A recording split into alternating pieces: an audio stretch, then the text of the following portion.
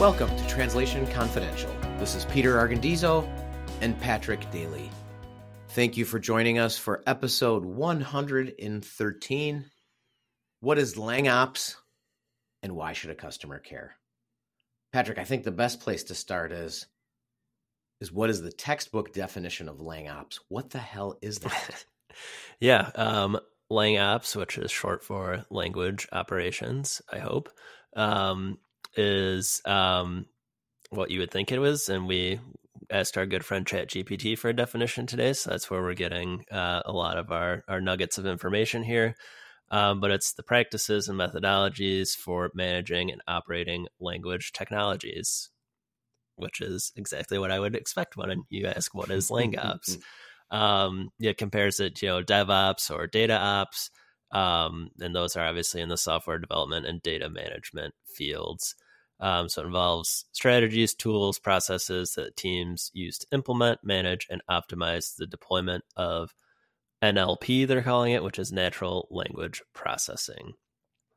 If you're kind of confused, I am too, because I feel like ChatGPT doesn't give the best definition. So Peter, I'd like to hear in your own words what you think LangOps is. Yeah, I mean, basically to me, it's taking, sound business practices and finding the intersection of where people and technology meet and deploying it for clients for mutual benefit. I mean, that's really what it is.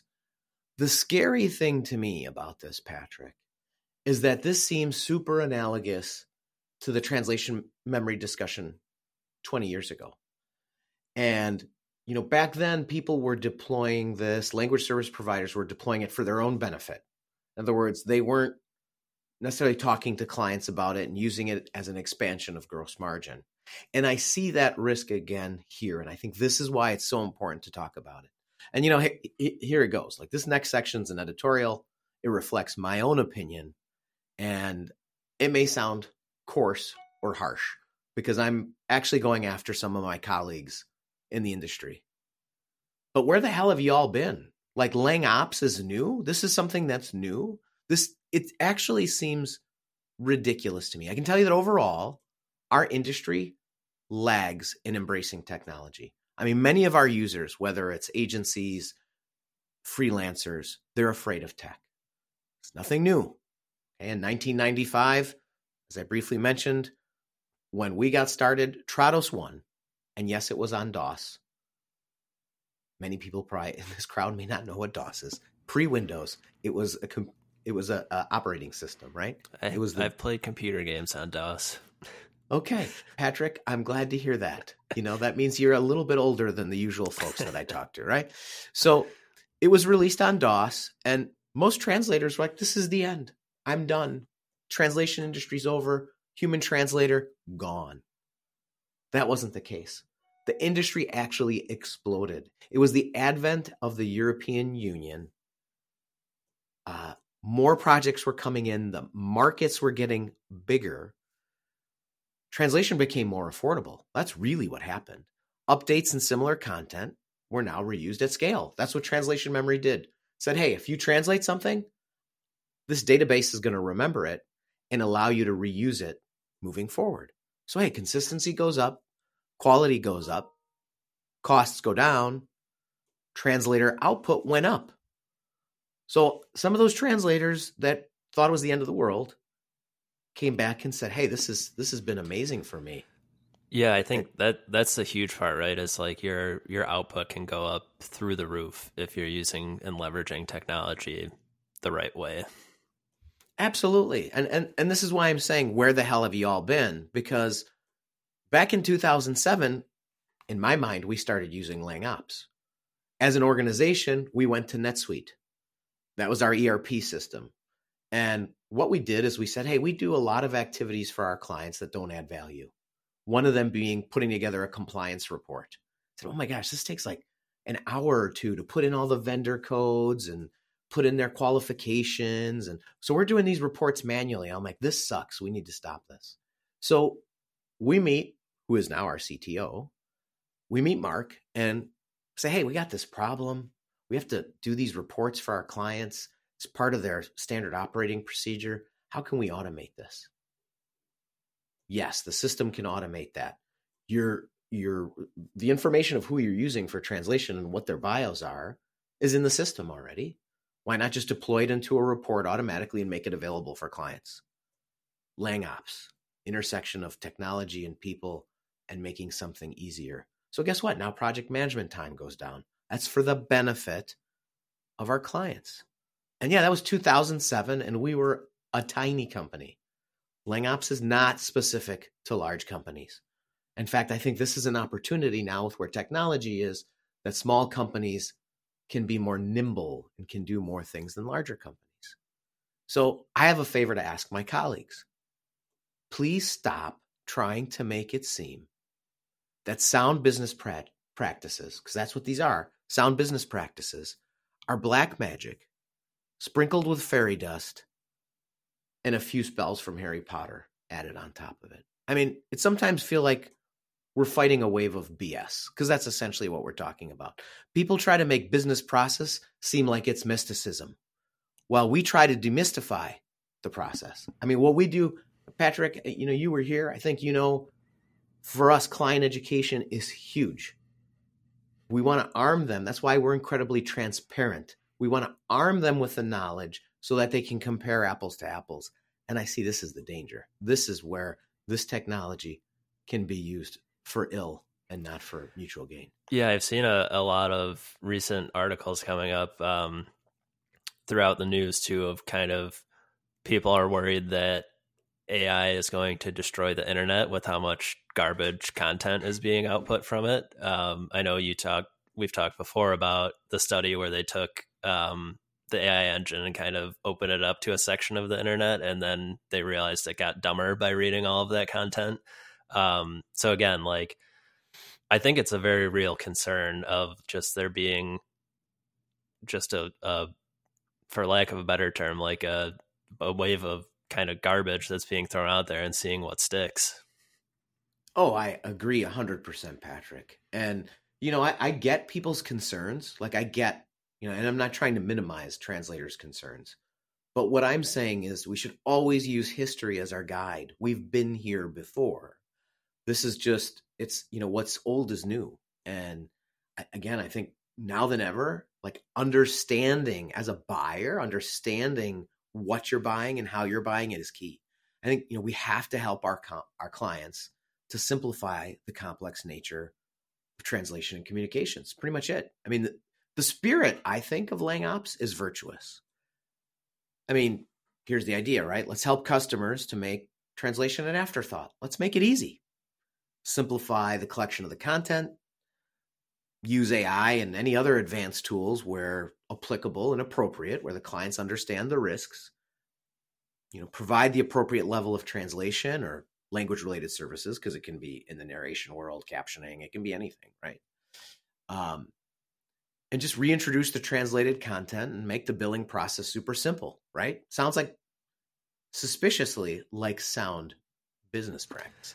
Yeah, and as someone who I've been lucky enough to now move to the buying side of translation as opposed to the production side, I feel like as a buyer, my thought is, okay, that's great that you do that, but what benefit do I get, and why do I get more for my money if I go this route, as opposed to not using them? Like, what's the benefit, and why am I paying more or less for this? You nailed it, Patrick. I mean, really the most important part of this whole thing is making the client aware of, where are the points in the process where AI is involved, and what are the risks associated with it. Transparency is king here, and in a lot of cases, completely lacking. That's going to be our biggest challenge as an agency who wants to provide transparency, is that we now have to compete against the agencies like, this translation stuff's easy. You just fire up DeepL and chuck it in there and add a little QA and the fairy dust, if you will, on top of it. Automated QA through ChatGPT or other tools. I give it to the client. I'm just a pass-through. Sounds like envelope switching. A lot of agencies used to be envelope switchers with human talent. Now they'll do it with machine talent.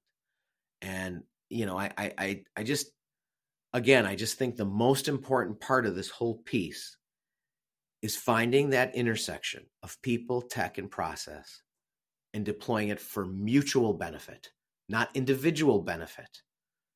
Anytime in a transaction when one party has too many advantages over the other, someone loses. And I think there's going to be a lot of agencies that deploy these strategies for their own benefit, and we can already see it.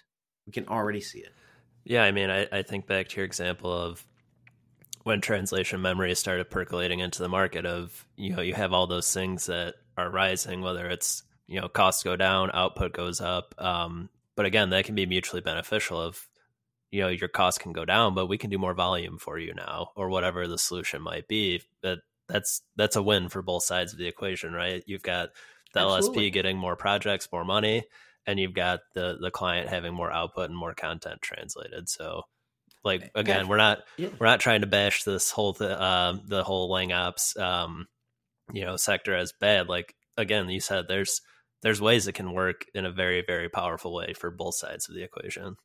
100%. I mean, I'm a firm believer in LangOps. I just think putting a name on it and making it like it's some sort of dark art is ridiculous. I mean, right? It's like AI, right? Like, we've had machine translation, I think we talked about in one episode, since in some form or fashion since the 1950s, and everyone's like, ooh, AI translation, what can we do about it? And it's like, it's been around in some way or another. It's just, I mean, it's interesting to me as working for a marketing firm now that, like, it seems like good marketing that they're kind of like owning some white space in the market. They gave it a good name. But yeah, it's like, okay, what does this actually mean for me? Absolutely. And, our big thing, Patrick, having been here, is longevity with our clients. And I think that comes from trust. And I think you're going to see a lot of LSPs that are going to want to win the moment and, not the longer war. They want to win the battle and not the war. And that's my problem, is the lack of transparency, the mysticism, how people are going to use this not for mutual benefit, but for individual benefit. And that's really the point of my rant, right? So thank you for indulging me in my rant, but it's caveat emptor. The translation buyer needs to be aware, and that's always going to be the trick, right? We're going to speak to procurement people, and we're going to try to sell them that, hey, the magic is having the ability to move up and down the line, to be able to deploy something that's low risk, low value. Hey, let's use more AI. Let's turn the dial up on AI, turn the dial down on human intervention. You still need human intervention, but you just need less of it. And when it's high value, high risk, you turn the AI volume way down, turn the people volume way up.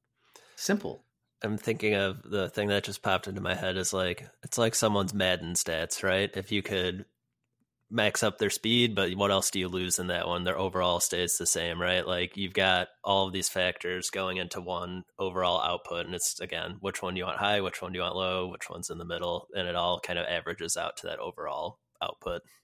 Yeah, it's the classic Venn diagram, right? It's the classic, concentric circles with the we've all seen quality, cost, and time. Pick two, not three, right? I mean, is it the translation pyramid I've seen it called? Yeah, absolutely. I mean, it's like anything in life. Like, you can't have everything. It's just not possible. But I mean, let's dig a little bit deeper, Patrick. And I mean, so we've railed on this a little bit. So, I mean, let's talk a little bit about the benefits of to the customer. I mean, I think this is why they should care, right? I think, like, what are some of the cool things that are out there? I mean, there's QA. There are these great QA tools that you can add to the end of any process. Look for spelling, grammar. I mean, probably, I don't know how many users out there are Grammarly users. I love Grammarly. It's awesome. It's like, hey, do you want me to make this sentence better? Yeah, absolutely. Oh, great suggestion. Awesome. But I'm there as the approver, right? Mm-hmm. Oh yeah, great. Thank you. Save me some time. It's better. It's cleaner. Nice. Thank you. Translation memory on steroids, right? I mean, what else, Patrick? But yeah, I mean, we talked about pre-show a little bit about the risks too. Like, if you do kind of that automated workflow, and even if you are the approver, I mean, you can run into fatigue of someone just jamming enter on their keyboard and being like, yep, great, looks fine. And they just kind of breeze through it, as opposed to giving it as much care and attention as if they were starting from scratch. So That's a great point, Patrick. That risk is really important, right? Anything that looks too simple, I mean, to someone who, let's say, doesn't have language. So, example, Patrick, you have a language background, so you studied languages, you understand the complexity. Now, take that out. Pretend you're a manager of a website. It's you're the product owner, and someone shows you this tech, like with 3 clicks, I can add this connector. It connects to a tool called DeepL, whatever Azure translation you've built. And like 30 seconds later, our whole website's translated. Yeah, that's awesome power. However, remember, people are going to judge us on our mistakes. So even if 90% of that website is correct or reasonably correct, because that's probably a better indication. But then in that 10% are some super egregious errors. I saw, obviously we're a translation agency and we like to make fun of poor translation. So someone posted a meme yesterday and it was like, I'm Taylor Swift's biggest fan or something. And they used the word ventilator, I think, which is a fan, like literally an electric fan. Like a fan with blades on it. Yeah, that was the translation. And it's like, yes. I mean, it can be incredibly literal. It's crazy, right? One of my favorite ones, I've seen it from English to Spanish, was it said made in Turkey on the package. And instead of the word for country, like the country of Turkey, they use the word for turkey, the animal, which depending on the food, I don't know if it was a food product, I don't remember, but I hope it wasn't made inside of a turkey. Yeah, I mean, right? And the thing is like the rest of the translation could have been fine, but that one little error, and immediately people are going to throw out your product. They're not going to see they're not going to think you're serious, mm-hmm. right? So, I mean, the other thing is access, right? I mean, good and bad, right? Because LangOps is saying that, hey, I can take a document, a piece of content, piece of audio, whatever it is, and I can feed it all the way down a workflow without much intervention. And I'm using this QA service in the cloud. I'm pulling the translation from Azure, DeepL, you name it. I'm then feeding it into a translation memory system where a human editor is going to review it. Then it's going out to the client reviewer. Hey, how many hands is that passing through? And what are the security checkpoints, right? Positive, negative. Positive, it's seamless. Negative, holy hell, where's my data going, right? Yeah, I mean, I'm thinking back to even our website workflow, and I was very much of the mind of like, we need to have some of those stopgaps and those checkpoints. We could turn the automation on full speed for website translation and fully mm-hmm. round trip it, but again, like that's not going to yield the best output, and like we're going to look bad if we do that. And that said, I mean, we've communicated to clients, hey, again, you can go up or down the automation, workflow wherever you want it. We'll let you know where it's possible, but we're also going to lead with what we recommend and what we think is best for both us and you as the client. Absolutely, Patrick. I mean, it makes the most sense. And I think one of the things that I have a huge problem with is, and I think we talked about it a little bit in our last podcast, is, AI for AI's sake, just replace LangOps for LangOps' sake. It's really just using technology because it sounds sexy. And I would challenge, all of our colleagues and even people in other industries that when they're looking at these tech solutions, start with a problem and work from there. Don't start with the solution and work backwards. This was my father-in-law that imposed this one on me a long time ago when we were starting to add systems. He said, you never want to tell a client the system doesn't allow us to do that. And if you start from the system and work backwards towards the problem, you miss the boat entirely. It's technology for technology's sake. Instead of saying, my favorite question with clients is what else? We're doing a scoping discussion.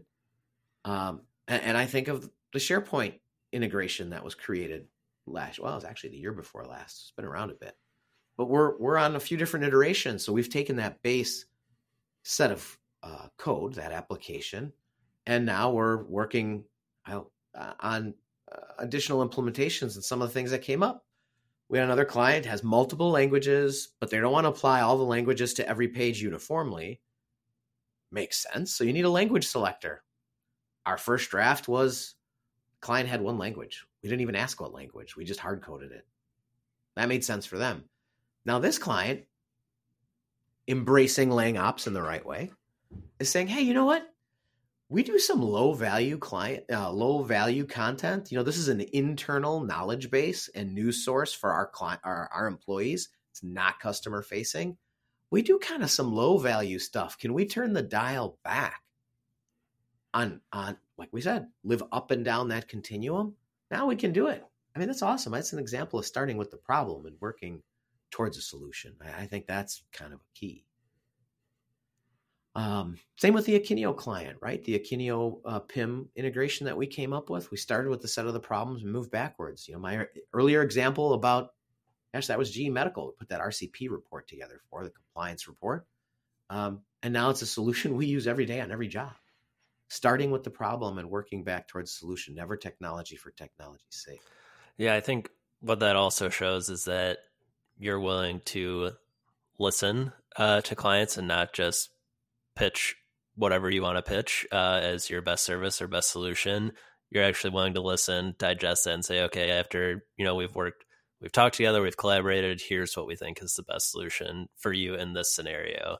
I know that even comes up too with some of our clients we work with different divisions. They have different setups and different levels of service and different workflows depending on who the client requester is or what department they're coming from. If we've got something from HR versus something from marketing versus something from engineering, that could look like three very different workflows, all for the same client. Absolutely, Patrick. The key, I mean, my least, I said what my favorite question was, what else? My least favorite question from a client is, hey, I don't really have time for like a scoping discussion. Can you just send me a slide deck? I just kind of want to see what your application does. Our application is flexible. It does whatever you need it to do. Let's talk about it. What do you need? Mm-hmm. And if there's something in the set of problems you have that we can't solve, let's figure out how do we mitigate it. I think it's key. But I mean, I think it's a good spot to think about, well, all right, so you're a translation buyer out there, Patrick. I mean, I don't know, what should they do? I think we've said, hey, be careful out there, caveat emptor. What should they do? Yeah, I think we've talked about this at length on other episodes too, but making sure you're comparing the same service or solution to the same service of solution across different providers. I think that one's super important. I think when you're going through either these discovery or scoping or RFP processes, I think asking the same questions and asking the same thing of all of your prospective vendors is a good place to start, just to see how it is to work with them. Basically run the same playbook with all of them and see what comes back. And then if you get some good nuggets from anything that does come back in any of those discussions, I think it's fair to bring those to the other providers and be like, hey, what's this about? Why didn't you tell me about this? Tell me your response to this kind of question.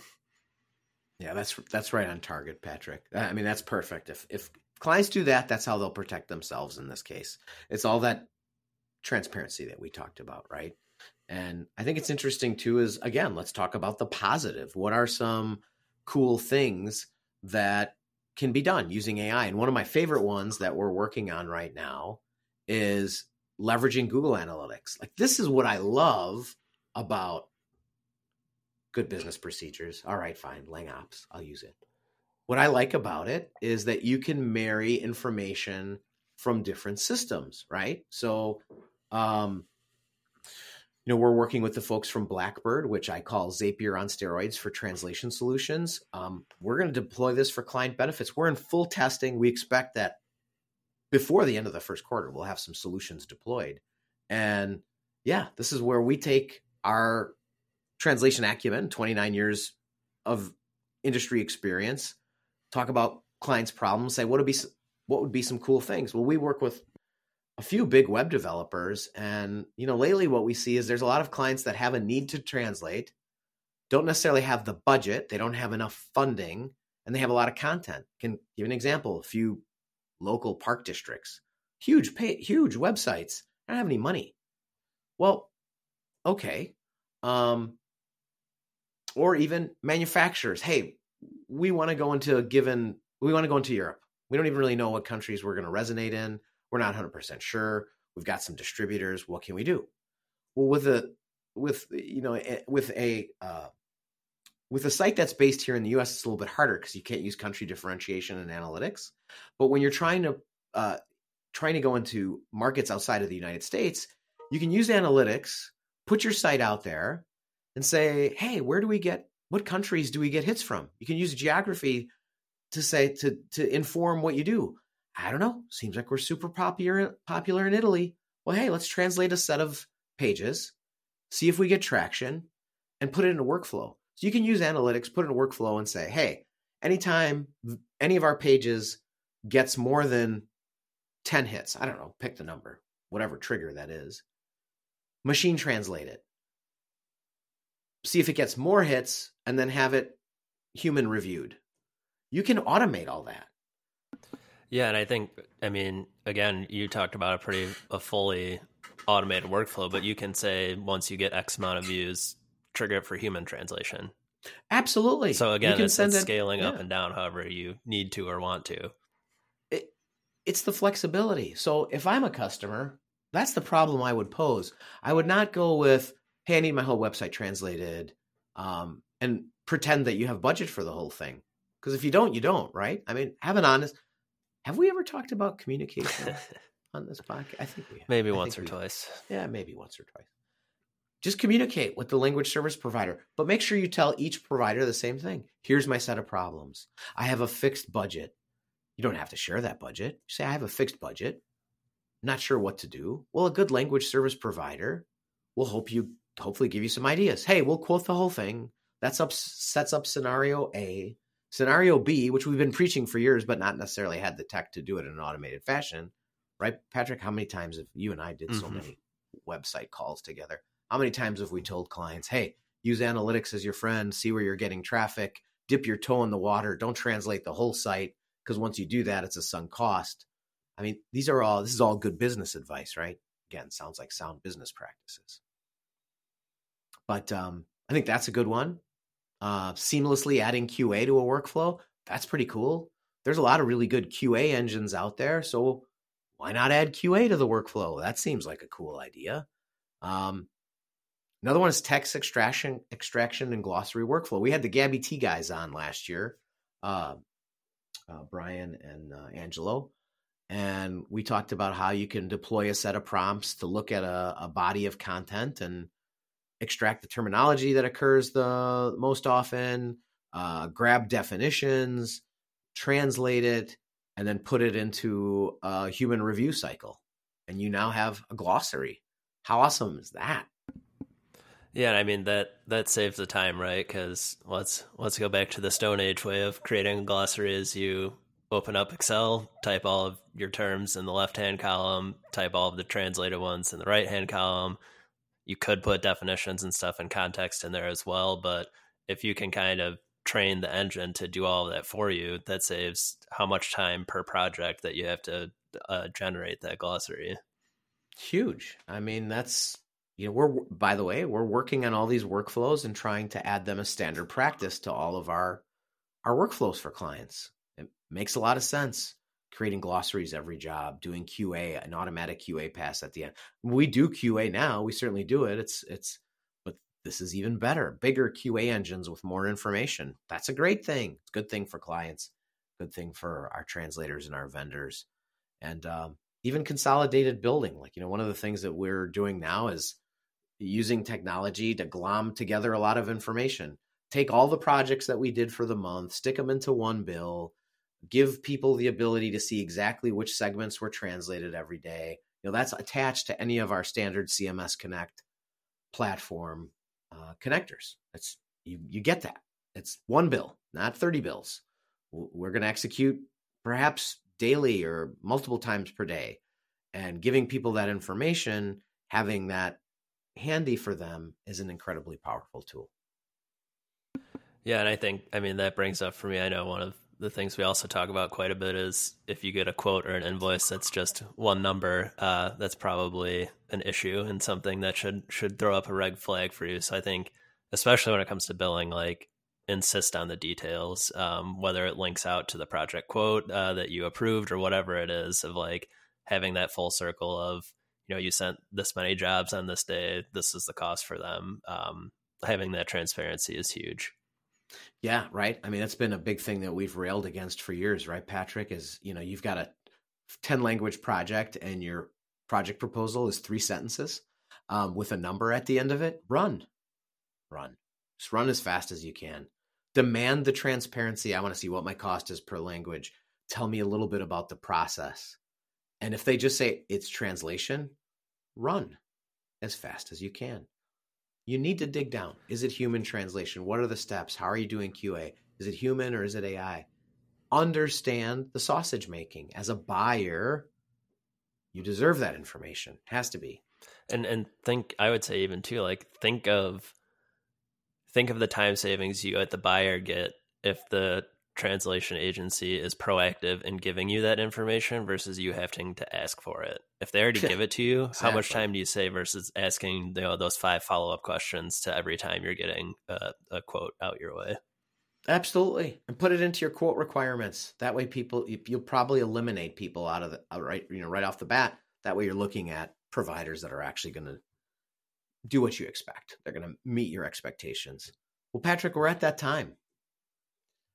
So we talked about a lot of stuff today. What is your biggest takeaway besides the fact that I may not have had breakfast and a little bit hangry right now? I think it's just like we talk about, client education is huge, and then as a buyer to really understand what you're buying and what it does for you. I use this transportation analogy all the time, but I mean, if you say, I want to buy something with 4 wheels, that could be a skateboard, it could be an ATV, it could be a car, it could be an airplane. And just saying like, I want a thing with 4 wheels can mean so many different things to so many different people. So just understand what you need, what problem it's solving, and what you're going to get as a result of what you're buying. I love that, Patrick. For me, the biggest takeaway is beware of mysticism in translation. If it sounds too mystic, if it sounds too good to be true, it probably is. If someone tells you that you can translate a website with complete 100% integrity, in a day, question it. Run as fast as you can. Make sure you're getting the information. It's really important. Make sure you understand what you're buying. That caveat emptor. We'll thank our Latin friends for that one. This is you're prompting some of my my studying for the PMP that I took last year of identifying risks is one of the biggest things in any scenario. I think it's always fair to ask those questions of, oh, what about this? What about that? What about this? Just to really try and poke holes and see if, they've thought through all of the risks and how they're mitigated if there are those risks.